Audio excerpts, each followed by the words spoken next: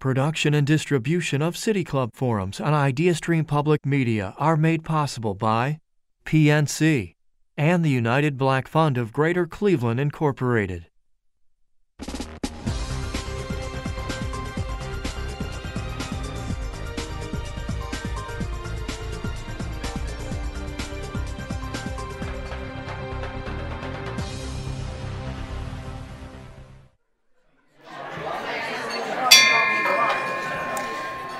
Good afternoon, and welcome to the City Club of Cleveland, where we are devoted to conversations of consequence that help democracy thrive. It's Thursday, March 16th, and I'm Kristen Beard-Adams, President of the City Club Board of Directors. Around this time, 1 year ago, today's speaker, Cleveland Metroparks Zoo Executive Director Chris Kuhar, joined us on stage and delivered remarks that many of our children would describe as so lit they were interrupted by a fire alarm. It was, in fact, a powerful speech, including an exciting update on the birth of Kayembe, the baby gorilla, the zoo's first in its 140-year history born there, and, of course, a testament to the tireless wildlife conservation efforts that take place right here in Cleveland and around the world. We are so pleased to welcome Director Kuhar back to the City Club for a continued conversation on the groundbreaking work that he and his Cleveland Metroparks Zoo team continue to do, followed, of course, by our traditional City Club Q&A.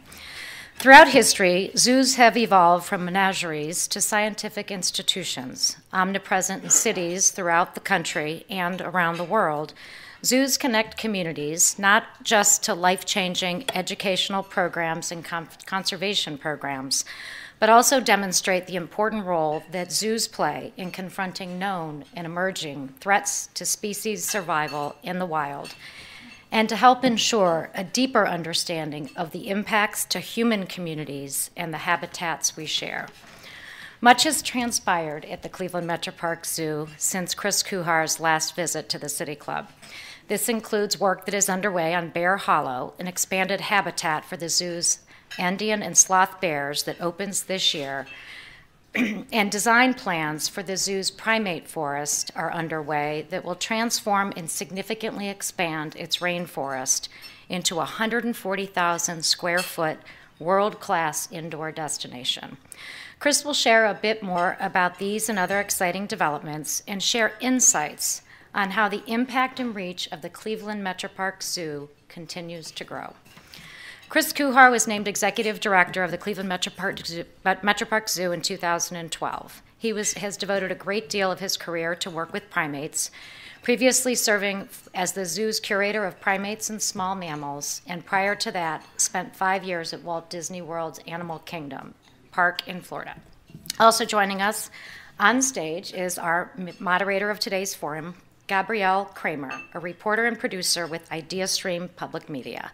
Gabe is a graduate of Kent State University's journalism program and a member of the Asian American Journalists Association and the Filipino American National Historical Society. If you have a question for our guest speaker, you can text it to 330-541-5794. That's 330-541-5794. Or you can tweet your question at the City Club, and the City Club staff will do its best to work that into the second half of the program. Members, guests, and friends of the City Club in Cleveland, please join me in welcoming Chris Kuhar and Gabe Kramer.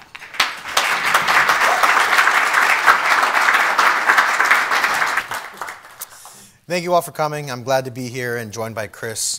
You know, Chris, it's easy to say, let's pick up where you left off, right? Yeah. And we will do that.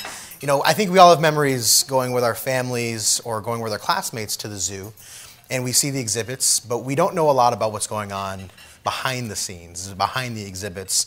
And, you know, to a lot of people, zoos are menageries. It's a place to see the animals, observe the animals, but there's a lot more to it than that. There's a lot of science and studying that goes on, right? Right, yeah. So I think when we talk to friends, when people get close to us, I think what they're most struck about is the complexity of what a modern zoo is, right? So I'll just sort of give one example. So if we decide to breed, gorillas, for instance, and you have a baby gorilla, it's so much more complicated than, when a mommy gorilla loves a daddy gorilla very much, you get, a baby gorilla. right? And just the selection of those animals, right? So the Association of Zoos and Aquariums, we refer to it as AZA. That's really the highest level of accreditation standard for zoos in North America, arguably in the world. Sorry, can you, AZA standing for? Association of Zoos and Aquariums. Gotcha. And in the 80s, so people, that's like 40 years ago. In the 80s, AZA set up species survival plans, or what we refer to as SSPs. We like our acronyms. You're going to get a lot of acronyms today. So what those SSPs do is really document all of the animals in a population, where they are, who they're related to, who their parents are, who their cousins are, who their offspring are. So when we make a breeding recommendation, it's based off of genetics. We want to make sure that we're maximizing genetic diversity in what's essentially a closed population. We just don't go grab gorillas from DRC and bring them into our zoo. So we have to manage those genetics. So there's science that goes into that. We've layered on top of that behavioral research, where we look at the traits of these individual animals. So maybe the genetics aren't perfect, but this particular animal is better in a breeding group. This animal doesn't get along well with others. This animal needs the support of another younger animal. All those sorts of things play into it. And then you add on top of that research on longevity, heart disease, diet. Well, our team has done research on diet. So stop me if you've heard this before. Gorillas they're subject to heart disease, particularly males, particularly older males. Sounds familiar, right? And that is tied to genetics, but it's also tied to diet and exercise. Sound familiar, right? So all of the things that our doctors are telling us apply to these gorilla populations. So Dr. Elaine Les did research at Case Western Reserve University looking at changing gorillas away from a biscuited diet, stay away from simple sugars and simple carbohydrates. Again, you've all heard this narrative before, right? It ties directly into how we manage our populations. And so when you're looking at a zoo, really the core to a zoo, what I feel a core to a zoo is a research program. So you can continue to evaluate and you continue to make your husbandry better. We're not just a static scientific institution that talks about it. We apply that science to the decisions we make every day. And tomorrow we'll probably learn something that we're doing wrong, and we'll fix it and we'll do it better the day after. So there's going to be people who say, oh, you go to the zoo, it's just animals trapped in cages behind bars, or however you want to phrase it. It's no longer that. There are efforts on your part to prolong the lives of endangered species and to help benefit these animals in the long term. Yeah, I think that it's interesting. I would never tell you that zoos are perfect, right? But I would also argue that neither are hospitals, neither are schools. What we have to be doing is continually updating how we're taking care of the animals and what we're working towards. And what you see in a modern zoo now is education programs they're very complex, conservation programs that are very complex, and spaces that we're kind of redesigning how we exhibit animals so that the people are in the small space and the animals are in the large space. And that's not what was being designed in the 50s and 60s, but it's the way we're looking at exhibits today. There's another side of the coin for zoos. It's beneficial to the animals, but it's beneficial to us. We like going, right? And I think to some people they think, okay, I'm going to go to the zoo and I'm going to learn how tall a giraffe is and how heavy an elephant is. But there's more to be learned at the zoo these days. Yeah, for sure. So first of all, facts are interesting, right? We like facts because they're testable, right? We can evaluate whether the student learned something. We can evaluate whether the teacher taught something. And facts are really powerful in zoos because that's what people want to know. How tall is that giraffe? How much does that elephant weigh? Where does that animal live? But the reality is we carry the world's facts around in our pocket right now. And I would argue that we're not better off as a result of that. So the way we're thinking about our education programs is not just about teaching facts. We'll continue to help support school districts to do that. What we want to do is encourage people to think about those facts. Our education programs are based in appreciative inquiry. We want you to make a question and think about the information and evaluate whether that's important to you. As we look at our education programs for the long term, we're thinking differently about behavior and behavior change. We want people to come to the zoo, and as a result of that experience, they're doing something different in their lives. And historically that has been, well, you should do this for the environment. Don't drink out of a plastic water bottle, this, that. But I think what we're seeing now is an evolution where we're starting to make connections, not just between the environment, but the environment and people, right? I just started by saying all these connections between gorilla health and human health. That's pretty powerful. The advantage that zoos have in terms of an education space, any of you who have kids, those of you who are in school now, you know that sometimes it's really hard to engage in something if you don't find it interesting, right? If you don't find it something that interests you, you all have to say, well, I don't like that, or it's too hard. It's not necessarily that it's too hard, it's just that you're not interested in it. People love animals, sometimes to a fault, but people love animals, and that's a really interesting way for zoos to make that connection. And we're using that connection not only to do the fact thing, but also talk about what's the responsible way to deal with animals, to help people understand that it's not just about animals. And sometimes people think that the zoo only cares about the animals. For us, it's not about the animals, it's about animals and the environment and health and how people interact with the environment and how animals depend on the environment. It's a very interconnected thing. And that's why we get active around topics like the Big Cat Public Safety Act or dangerous wild animal legislation in the state of Ohio. We want people to understand the facts and also encourage them to think about it and understand the inherent connectivity between animals, humans, and the environment. Chris and I were speaking earlier this week, and I was telling him, with all due respect, the zoo's not a place that I think to go all the time, right? But I have a brother and a sister. They've got 2 young kids, and they love going. They love going to the zoo. They love seeing the animals. It's really, for a lot of us, it might appear that this is a place for little kids to go. But, last time I was there for the Asian Lantern Festival, and there are the Zoo Lights events. These are all a lot of fun. You're telling me that, we're changing the way, or you're changing the way people view a zoo, that it's not just a place for kids. It's a place for young adults or older adults can go and have a good time, right? Yeah, you're not unique. We hear that narrative all the time where I came to the zoo when I had kids, and then the kids got to be like 12, 13 years old, and we stopped coming. And then I came to the zoo when we had grandkids, and the grandkids got, and we stopped coming. And I find that interesting because people don't say that about museums, right? So it's interesting that people have associated zoos with a childlike experience. And maybe that's the way we've marketed ourselves historically. But what we're doing is really engaging in science and engaging in environment and engaging in conservation in a way that applies to all age groups.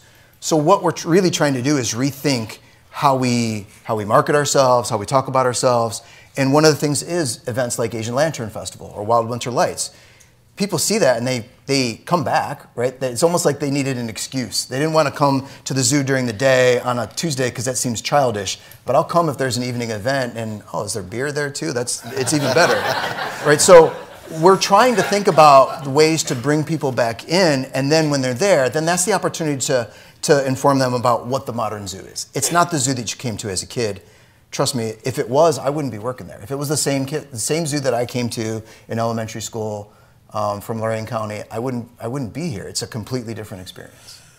Those events, certainly, and the beer helps, but the idea of it's an educational experience as an adult as well, right? I mean, I go to museums a lot, and I learn about the art, and I learn about, if it's a science museum, I learn about the science. And you're saying people need to think about the zoo as being kind of a science museum and learning things that kind of way in terms of conservation and all the programs and how to be more responsible as a human being in terms of helping the animals, right? Absolutely. And I think that the other pieces, where we have probably missed the mark, is all of our conservation programs have historically been global conservation programs. So we've talked about lions over there or bears over there. They haven't really been local. And I think that it's hard sometimes for people to make that connection. And I think what we're trying to do is rethink that and help people understand that, again, human health is tied to the environment. Human health is tied to animal health. We may have had a pandemic recently that had something to do with animal health, right? And it probably won't be our last pandemic. People need to understand how humans and how animals and how habitat are all interconnected. And that's not a kid's message. That's a very adult message. And there's also a connection to the economy and environmental health.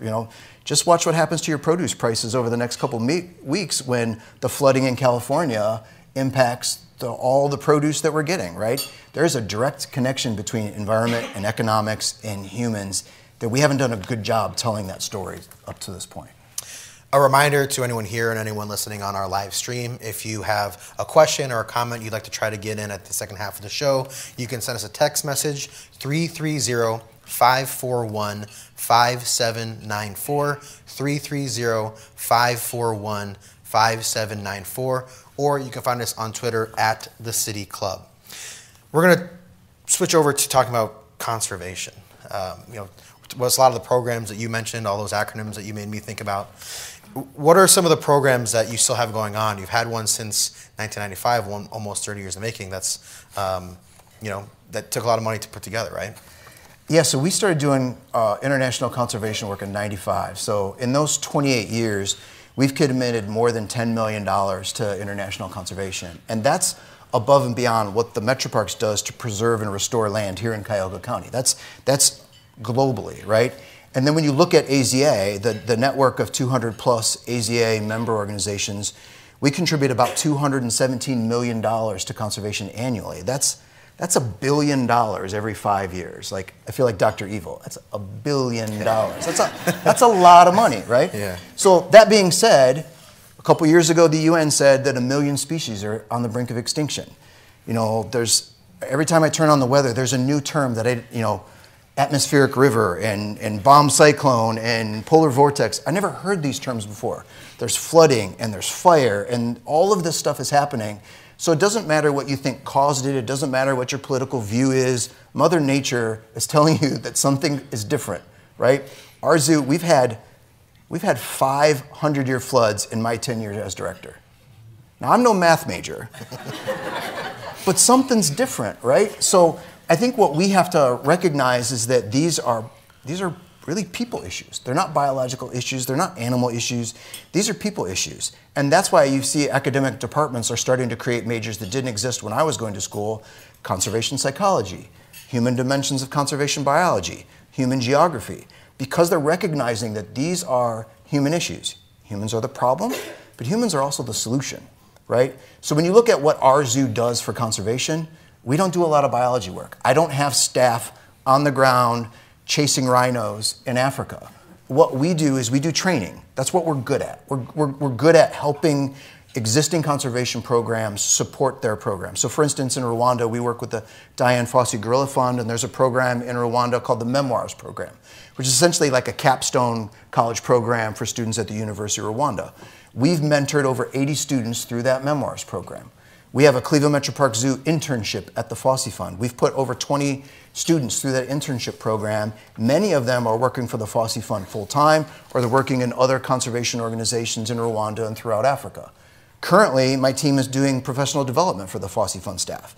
50 staff members are doing that, and it's largely focusing on empowering women in Africa, which has culturally not been a priority for a long time.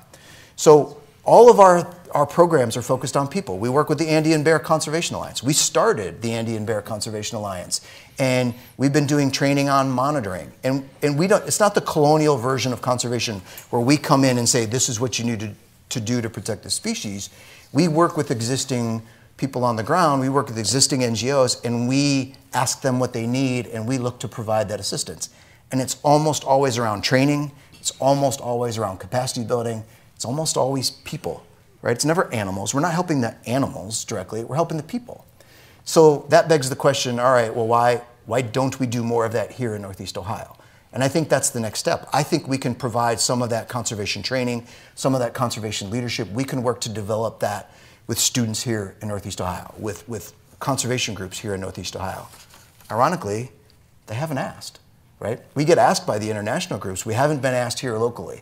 So that's part of the narrative, right? That's part of kind of rethinking about who we are. But the key point here for me is that conservation and conservation solutions are about people, and they're not separate from economics. They're tied directly to economics, they're tied directly to education, and they're tied directly to human capacity development. The idea of not being asked, how do you fix that? How do you change that? Do you want to do more reaching out locally? Yeah, I think that's part of it. I think we've been really sort of looking in. We've been really focused on our existing programs and making sure those programs go. I think that we're in the process of, like a forum like this, talking about how we're thinking differently about conservation, how we're thinking differently about supporting our local community. I think part of the narrative is that people say, oh, well, it's the zoo, all they care about is animals. Well, that's not the case. We do people things to support animals, but to support the environment. And we just haven't done a good job telling that story. I don't think any zoo really has done a good job telling that story. And I think we're on a path where that becomes a better narrative, and I think that opens lines of communication to do exactly what you said. And I think a way that you mentioned previously before this is, you're not just studying species and animals, you're studying the habitats in which they live and those the science behind that affects us as human beings, right? For sure, for sure. And, let's talk about, one thing you touted was the training programs you have. I mean, you have a lot of people who work for you, but also people who are, involved in learning from you as well, and how they can be an advocate or helpful in preservation and conservation moving forward. Yeah, so we're in the process right now of a community engagement project where we're actively reaching out to the community and asking the community, what can we do to help? What can we provide? We have a youth advisory council where we engage students in both CMSD and in the surrounding suburbs to say, all right, well, where are places where we can best help those students? And what we're starting to hear is a lot of that narrative is in the social sciences, which seems odd for a zoo to be engaged in social sciences, but everything I've said up to this point is really focused on the social sciences, right? So that's really a sweet spot for us. Talking about leadership development. Those are things that I think we can provide assets to the community, and we're in the process of developing what that looks like. I can't get over the idea of, here we are as human beings thinking about climate change and flooding and drought and all these things, and we're having to worry about it for ourselves, and you and your staff are thinking about it from a different perspective, more about habitat, more about, thinking about the animals involved. We think of it, as taking on a burden to fix these problems, but you're taking on an extra burden. What's that like for you and your staff to, have to think even more thoroughly about other species besides us? Well, I would say it's simultaneously terrifying and invigorating, right? Most of my team is doing this because they have a passion for animals or they have a passion for the environment. And we're doing this because we think it's important, right? And as I look at, the rest of my career, I want to make sure that we're not just doing more of the same. Like, we have an opportunity now as people are starting to think differently, and there's different narratives about the environment, about climate change, about human-animal interactions. This is the opportunity to change that. So yeah, it's a big lift. But I think what we try to look at is where can we be valuable to the community and where can we show those impacts rather than think about the negative and, oh my gosh, it's overwhelming, because that you're just going to shut down, right? You have to look at what progress you can make. And I'll tell you, when we've been able to sort of interact with the students that have gone through our program in Rwanda and see how excited they are about their future, that makes it really rewarding. That makes it worth that time and effort. And I think that we'd love to be able to just expand upon that. A reminder, if you'd like to join the conversation, if you're watching the live stream, you can text us 330-541-5794, 330-541-5794. Twitter will work as well at the City Club. Chris, now's your chance to sell me on the zoo again. All the cool things that are coming up and happening at the zoo. The Primate Forest is kind of the big thing that is coming. Tell us about that, what it is, and what we can expect. So if you haven't caught on now, we're really looking to try and think differently about our zoo and the future of our zoo. And I think that centers around innovation. So if you've seen the capital projects that we've built over the past 10 years, we've really focused on, again, putting people in the small space and putting animals in the big space, creating multiple habitats so animals can be rotated through that habitat that provides us flexibility of management, maybe even more habitats than you have animals, right? Those are existing concepts. One of the things that we still have struggled with, and many northern zoos have, is the animals that people get most excited are tropical animals. And even though this winter's been really mild, we still live in Cleveland. And it's still cold here like 13 months out of the year, it feels like. So one of the things that we're looking at innovating is a roofing material for an expansion of the rainforest. And the roofing material is called ETFE. The advantage of it is that it's built from silica, it's built from sand, it's not built from petroleum. It's lightweight, so you can use it over extremely large spans. You're starting to see this in sports stadiums around the US. For us, the biggest thing is it allows ultraviolet light to penetrate. So it's lightweight, you don't need a lot of infrastructure. So what you can do with this material is you can build what amounts to a giant greenhouse. You can create complex, interconnected gorilla exhibits or orangutan exhibits, and you can put this under ETFE and you can grow trees. And you can grow trees and you don't need grow lights. You don't even need lights to light the building because it's basically daylighted, right? And if you can do that, right, if you can put animals into a space where they get access to ultraviolet light, they get access to plant material, they're on a soft substrate, they have access to plants and bugs, but they're inside. Now we're talking about something completely different. Now we're not talking about inside versus outside. We're talking about what we really should be talking about with animal exhibits is, do you provide the fundamental experiences for that animal to have good welfare? And that's what Primate Forest would do.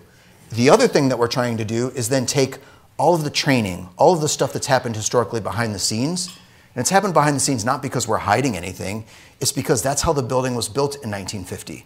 And in 1950, nobody even knew what cardiac ultrasound was, let alone thought that we were going to try to do it with an awake gorilla, right? So we want to design this space so that you have those opportunities on show, using my Disney lingo, on show, so that every guest can see that. They can see the training. They can see the amount of care that's going into the animals. So now you're building this from a innovative standpoint from the animal perspective. Historically, zoo exhibits were kind of themed. The narrative around the building was either geographic, you're in Asia, you're in Central America, or taxonomic. Like, this is the snake building, this is the elephant building. But when we expand on the primate forest off of the rainforest footprint, we're going to have all the taxonomic groups represented. We're going to have all the geographic areas represented. So that's a perfect time for us to flip that narrative and actually talk about habitat. Talk about the importance of habitat. Again, talk about the importance of the connection between animals and people and habitat and why those things all fit together. That's why we're calling it the primate forest, because the emphasis of the habitat is not going to be the animals, but it's going to be the forest, right? And then, on top of all that, we're talking about an exhibit that's going to be very expensive. We're still in the process of design. We're still working out the final costs. But when we build that, there's a tremendous economic development boom that comes to Northeast Ohio by building this really big, expensive exhibit.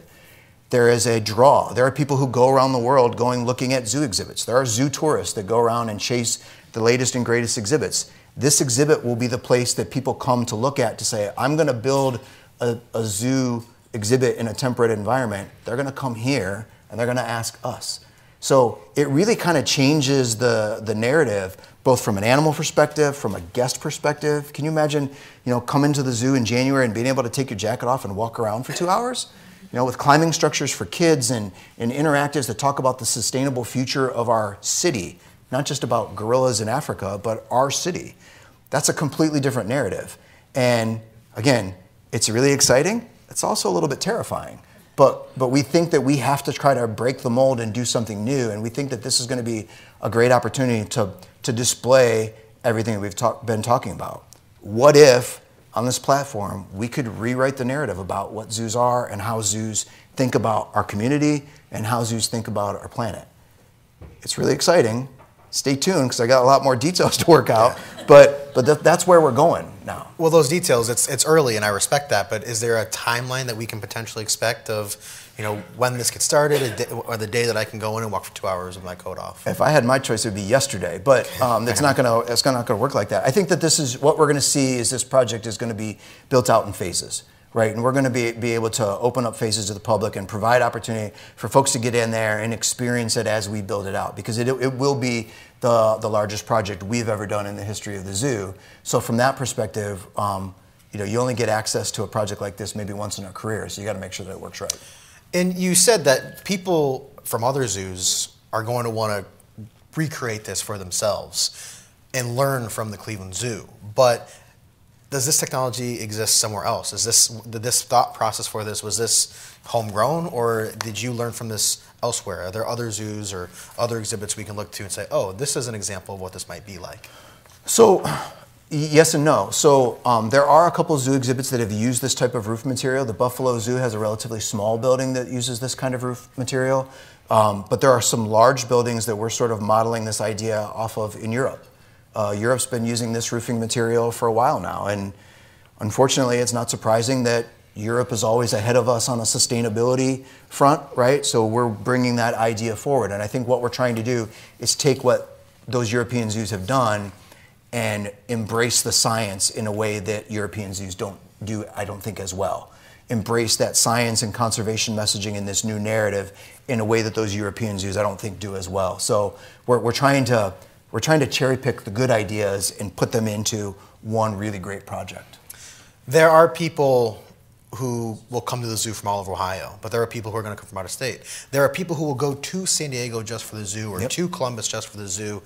How much do you expect this will be beneficial in terms of tourism, not just locally, but bringing people from around the country, around the globe? Yeah, so our nonprofit partner, Cleveland Zoological Society, is who really helps us raise the funds for these kinds of projects. And we've done an economic impact assessment, not only of the operational impact to the community, but of the construction cost to the community and what we think the tourism impact to the community will be. At this point, it's kind of guesstimate, right? We don't really know how the world is going to travel, but if we align ourselves with, the tourism industry in Cleveland, I know that I see in the summer, I see people walking around the zoo with Chicago White Sox shirts on and Detroit Tigers shirts on. I know did they come for the game and they're coming to the zoo in the afternoon, or did they come to the zoo and they're going to the game at night? I don't care, right? It's a good value for the city of Cleveland, right? So if we can build on that, and those folks from San Diego are coming out here and seeing our great zoo, that's even better. As the city of Cleveland rebuilds and tries to develop across, and not to ignore the lack of development on a lot of the east side neighborhoods, but the west side has developed much faster the last 10 years or so. The zoo being on the west side and kind of an interesting place where you're south of Ohio City in Clark Fulton, which has seen a lot of development recently, and just north of Old Brooklyn, which is seeing its own development as well. Yeah. Being a hub, could you see the zoo as being a hub for even more development in the area, especially if this comes along? Because I'll admit, I've got some friends who recently moved to Old Brooklyn, and anecdotally speaking, they're saying, I think the zoo should be this thing where people would want to move to Old Brooklyn or move to this neighborhood or help build and develop around it. Do you see the zoo as being that kind of key player in development for Cleveland's West Side? Yeah, I think absolutely. One of the challenges is that I think people sometimes forget that we're part of the community because we're down in the valley, right? So, there's the community up here and then we're right next door, but we're down 80 feet. So I think that's part of it. I think for us, a big part is making sure that there's the infrastructure for mass transit to get people in and out of the zoo, right? As we move forward with the Primate Forest project, we're also going to be looking at our front entrance and making our front entrance more accessible for rideshare, for bus pickups and drop-offs, for to be able to connect ourselves to the trail system that runs along Big Creek. So I think we absolutely have that ability, and particularly if we do what we hope and bring people from out of town, well, they're going to stop at those gas stations and those restaurants and all of that's around there. There are no real hotels in the area, right? You got to go a little bit further out to hit those. So those are the opportunities to provide economic development. And if we're bringing folks in like we hope, I think that's really powerful. A reminder, if you have anything you'd like to add, a comment or a question, and you're watching on the live stream, you can text us 330-541-5794. or on Twitter at the City Club. Do we have anyone here now who has anything for us? We're about to begin the audience Q&A. I'm Kristen Beard-Adams, President of the City Club Board of Directors. We're joined today by Chris Kuhar, Executive Director of the Cleveland Metroparks Zoo, and Gabe Kramer, reporter and producer with IdeaStream Public Media. We welcome questions from everyone. City Club members, guests, students, and those joining us via our live stream at cityclub.org. If you'd like to tweet a question, please tweet at the City Club. You also can text your questions to 330-541-5794, and the City Club staff will do its best to work it into the program. May we have our first question, please? Thank you for such an informative presentation today. Last December, this may be a little outside your wheelhouse, but last December there was a bobcat spotted in the Metroparks. And having lived on a barrier island in South Carolina before we moved here to be close to family, we used to see bobcats quite often. Since that sighting in December, has the bobcat appeared? Have any more been spotted?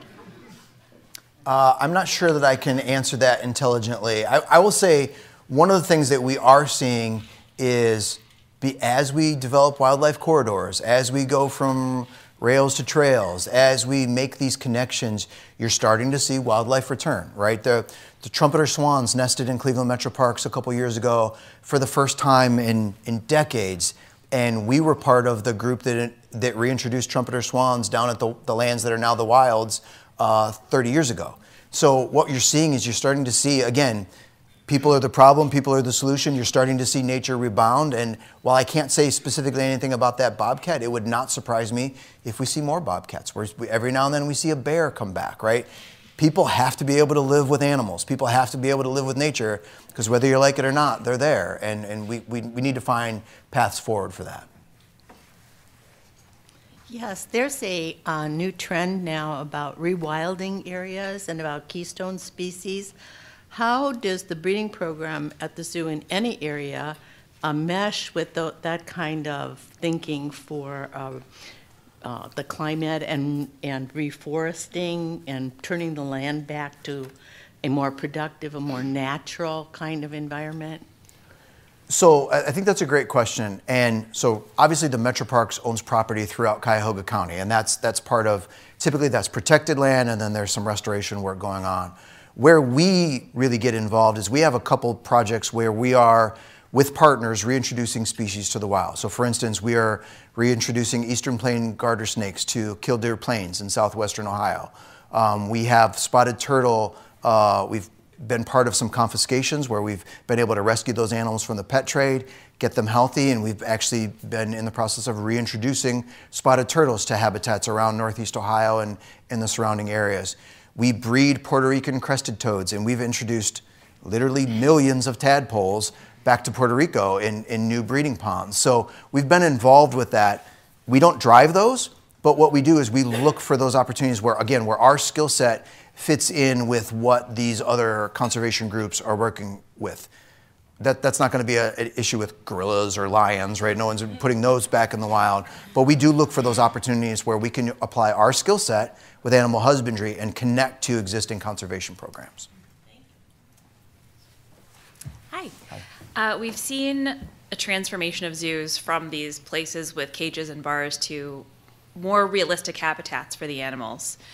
At the same time, you're fighting an impossible fight between people want to see the animals, but then you've got gorillas that are brilliant and in the wild take up an enormous territory and are hard to find, even if you knew where they were yesterday. Do you think there's a future for the zoo where it goes the way of, SeaWorld has stopped breeding whales because they're too big and too smart for what we're able to contain them? Are we going to continue with primate programs, and will technology kind of keep up with our sense of humanity and an appropriate way to care for these animals? Or do you think there's a different sort of path forward for the zoo, like SeaWorld's? Yes. No, I think that's a really deep question, and I appreciate it. And that's a conversation that we have internally all the time. I think where we were probably late to the game with a species like whales is we didn't do a lot in terms of research and change, and it stayed stagnant for a really long time. Compare that to great apes, chimps, gorillas, and orangutans. A lot of the husbandry research, a lot of the enrichment research, a lot of the welfare research started with those species. I think we're a lot further along. We know what those species need. And I just described to you what I think will be literally the world's best gorilla habitat. In 20 years, it may be out of date. And in some ways, I hope it is. I hope we've learned that much more and that we've been able to use that information to improve husbandry, that we continue to evolve. We're going to have to keep evolving, or we're going to have to keep changing how we think about the species in our care. Will there be species that we get out of? Yeah, maybe it's because we can't do it right. Historically, we sent chimps away from our zoo because we didn't feel we had the right facility and we weren't going to have them immediately, so we sent them to a place where we thought they would be better off. There's going to be situations where that occurs. There's going to be situations where, for whatever reason, there's just not a lot of that species left, right? That we don't, again, we're not importing, so if we don't have sustainable breeding populations, we're not going to have that species. So I think what you're going to see in zoos is fewer species in better habitats, right? So you're going to see the space zoos may actually increase, but the number of species that are held there is going to change. Now, there is, you mentioned the visibility, right? We struggle with that, right? If you're going through multiple habitats, you may go past a habitat and there's no gorilla there, but it's because they're interconnected and they're over in this space instead of that space. I think that's reframing guest expectations, right? I don't think people really want to see that sort of jewel box exhibition of animals anymore. But when you go, you want to be able to see animals. So when you see them, it better be pretty cool. So that's our challenge, right? You may not see a lot of them, but when you see them, it should be a sense of awe and wonder as opposed to a sense of like, oh, that's kind of sad, right? So that's our challenge is we have to balance visibility with that wow factor, and that's really how we're trying to think about this and all of our exhibits, quite honestly. Give them the space to let the animals be animals. That's the best show, is when animals are doing what animals are supposed to do. Thank you. That is a cool and awesome vision of the future. I wonder, in your future plans, are you thinking about deeper collaborations with the health institutions in Cleveland? Do you have some? They're focusing on climate, bioregional, planetary health. And the other factor is schools, as you said in the beginning, are intergenerational. And here in Cleveland, we have 3 intergenerational schools that focus on what is the pedagogy if you really take attention to kids and grandparents going to the zoo together. What does that create in the way of educational opportunities? Thank you. Yeah, I think they're great questions. And we've worked with a lot of the healthcare institutions here in Northeast Ohio. They've assisted us on procedures with our animals. We've talked to them about programming. I think that as we evolve this conversation around Primate Forest, we're gonna deepen those conversations. The part about intergenerational education, I think, is a really interesting concept, and we've had a number of conversations about that recently. For instance, if you look at our volunteers tend to be retirees, right? Because they have the time and the resources to be able to volunteer. But then we're also educating kids, right? But we do that separately. I think what we're trying to do, what I'm trying to do, is de-silo a lot of these things that we've been doing, so it's been a pocket here and a pocket there. And I think if we bring these topics together, we've always done research on health and on habitat and on science education. They've always been separate, right? So what's different here is you're squashing it all together, and I think that there are some synergies that are going to develop as a result of that. And we're still evaluating what that is and how to apply that in resources. We're deep into the process of programming. What are the interpretive experiences going to be in Primate Forest and around the zoo? We're evaluating the future of our education program. What do we want it to be? Those are exactly the kinds of topics that we're trying to evaluate and look for partners to help us do it. We don't have to do it all our own. Let's not reinvent the wheel. If there's partnerships here, we should be making them. Thank you. How would you identify your leadership style? And especially, you just mentioned volunteers tend to be older, you have younger, businesses and organizations struggle with the different generations. How would you identify your leadership style, especially in light of working with different generations? If I was being honest, I'd probably have to say schizophrenic, because I think I don't necessarily have a true style. I think what I try to do is I want to try to provide an inspiration for my team to feel safe to try crazy stuff, right? In our profession, if things go wrong, it ends up on the news, right? So we need to make sure that we're doing it right, and there's a tendency to do it safe, right? And I don't think we're going to progress if we're doing it safe. So what I'm trying to do is pull the team forward. What that looks like for each individual is going to look a little bit different. Like, some people like the challenge, some people need more support. So I try to be flexible in my management style based on which team I'm working with. I have some teams that are already, I've been spending the past 10 years pulling the reins, trying to pull them back, right? I have other teams where I'm like, no, we got to go more. So I think it depends on the team, it depends on the individual. I think the biggest thing for us is not to be afraid to make a mistake, right? Not to be afraid to try something and have it not work. Not to put out an idea that's too crazy, because that's literally what we're trying to do. We're trying to reshape things, and I'm trying to be supportive of that process, because it is scary. It is scary. There is no playbook. We're reinventing this, and I'd like to say that it's going to be perfect the first time. We're going to find out. We've got a Twitter question. So the Akron Zoo is with us today, including their CEO. We are blessed to have 2 amazing zoos so close to each other. How do the 2 zoos work together on their shared missions here in Northeast Ohio? That's a great question. I'll be honest, every time we're at a professional meeting, Doug and I say we have to go across the country to be able to have time to talk to each other, because we're running around with our individual organizations. I think one of the real values of the AZA is we have this shared pot of knowledge, right? We have these shared ideas. We have these opportunities to talk. Sometimes it's in the public presentation, but sometimes it's in the lobby afterwards where you say, we tried this and it really didn't work, and I'm not going to present it on the podium because it was really that bad, but we all need to know, right? Or sometimes it's like, I got this crazy idea, what do you think about it? I think that is the true value to me of AZA. Yes, it's the accreditation standard. It's that good housekeeping seal of approval that what you're doing is right and it meets all the top standards.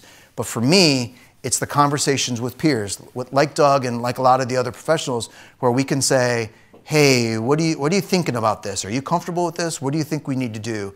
And that's that opportunity for really, again, synergy and growth, and that's what we're looking for.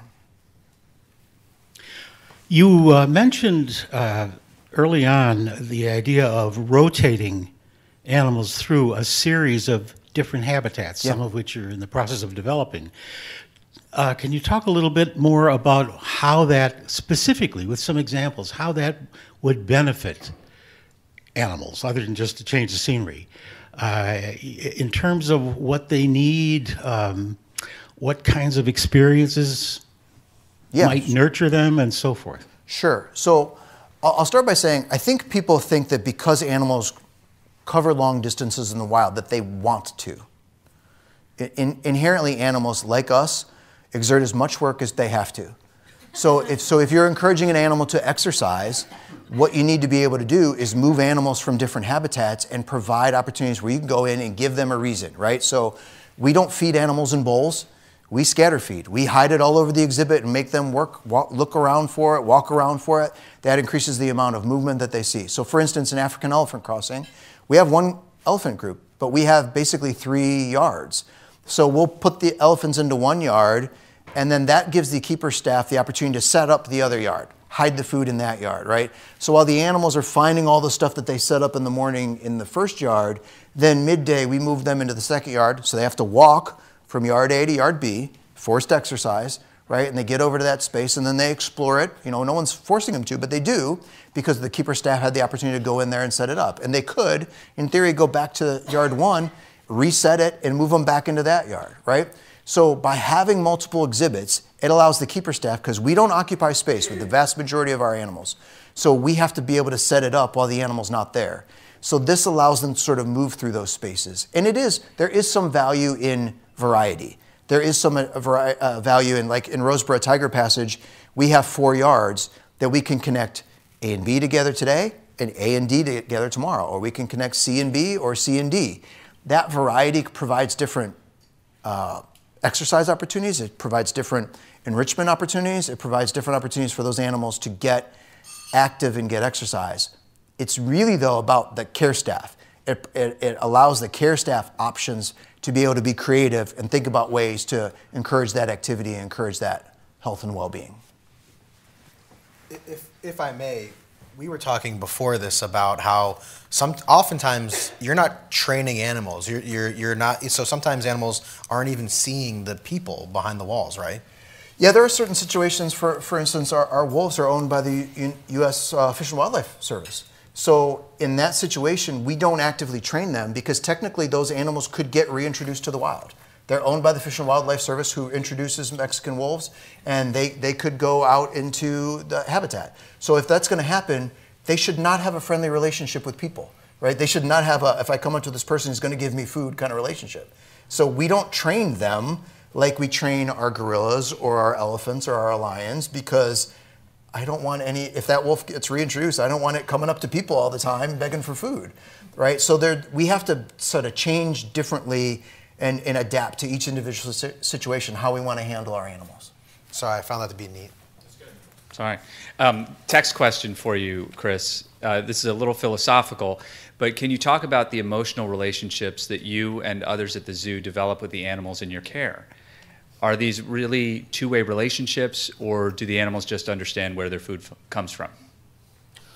So I will say with 100% certainty that the animal care staff cares for these animals like they are their kids. And when you have a large population of animals that you're caring for, inevitably an animal passes away, and that can be heartbreaking for the animal care staff. It's harder for me to answer that question from the animal's perspective. I will say, I can stand there with food, and Makolo, our gorilla, he's going to react very differently to me than he will react to Laura or Brian, his primary caregivers, who interact with him on a daily basis. He'll take the food from me. He doesn't like me, but he'll take the food from me, right? So from that perspective, you know, does he love me like Laura and Brian love him? I don't know, but I will say that he responds to them. I've seen Makolo put his body positionally in between a stranger and one of his care staff.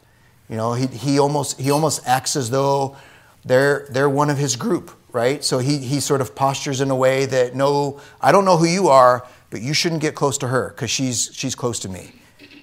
You know, the scientist in me says, well, that's anthropomorphism and you shouldn't talk about that. I think it's true. I've seen it happen. So I don't think it's just a one-way relationship. I don't think it's just a give me food. Will they come up to you for food? Sure. But it's more complicated than that. We've got another text question. So in addition to being a community hub, what are your thoughts on the future of the zoo as a potential hub for the performing arts, including recruiting local talent to elevate the experience, all innovating ways to connect people with wildlife? I think that's a very interesting question. We haven't talked about it a lot, but we have had performers come in. We have recruited acting talent to come in and be part of our experiences. What that looks like in the future, I think what we're in the process now is trying to figure out, right, what content do we want to contribute? What content do we want to communicate? And once we have that finalized, and I think we're pretty close, then the question comes to how. How are we going to do that? My fear is I don't want to just say, yeah, we're a place where the performing arts are going to thrive.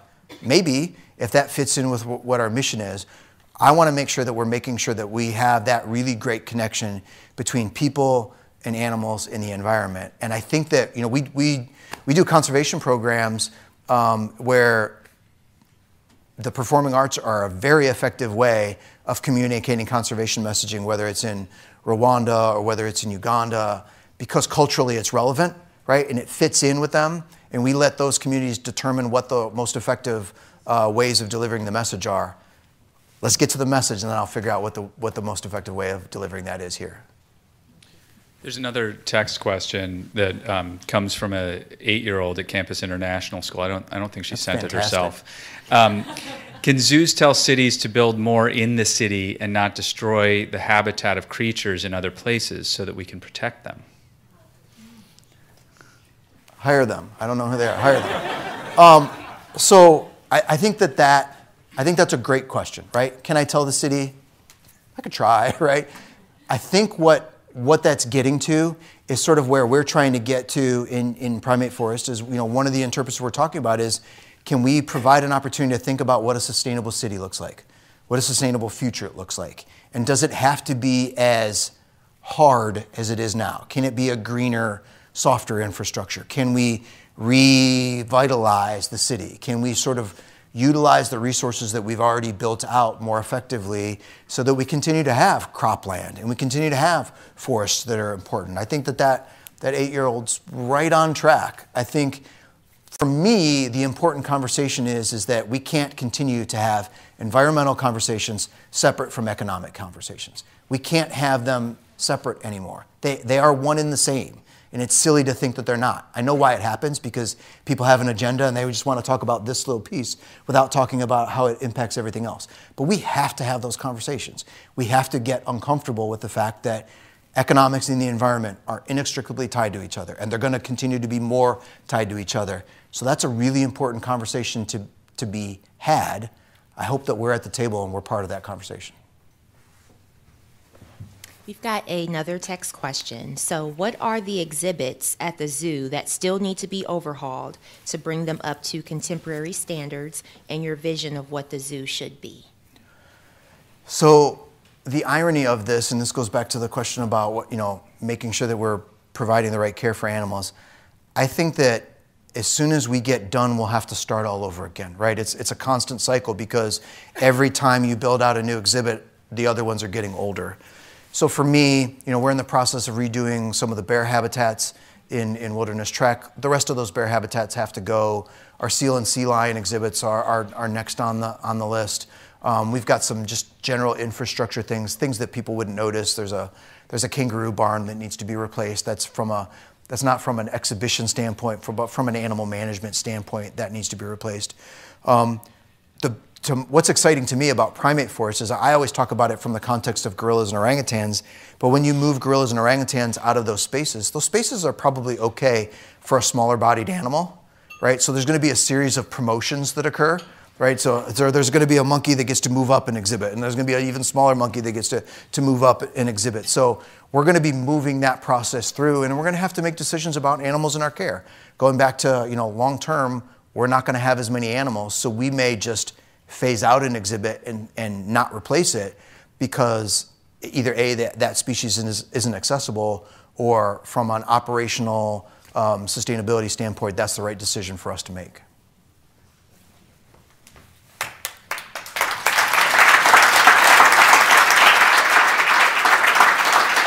Thank you for joining us for today's forum featuring Chris Kuhar, Executive Director at the Cleveland Metroparks Zoo. He's been in conversation with Gabe Kramer of our primary media partner, IdeaStream Public Media.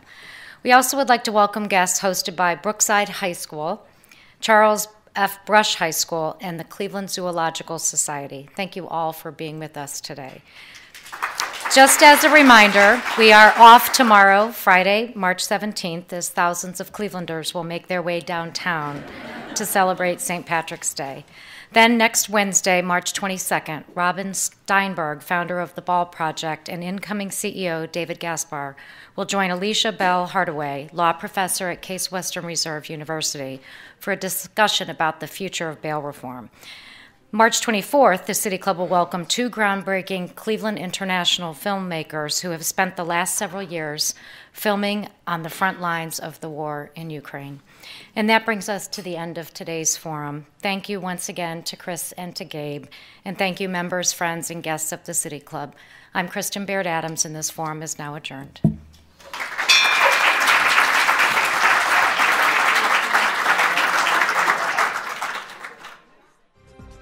For information on upcoming speakers or for podcasts of the City Club, go to cityclub.org.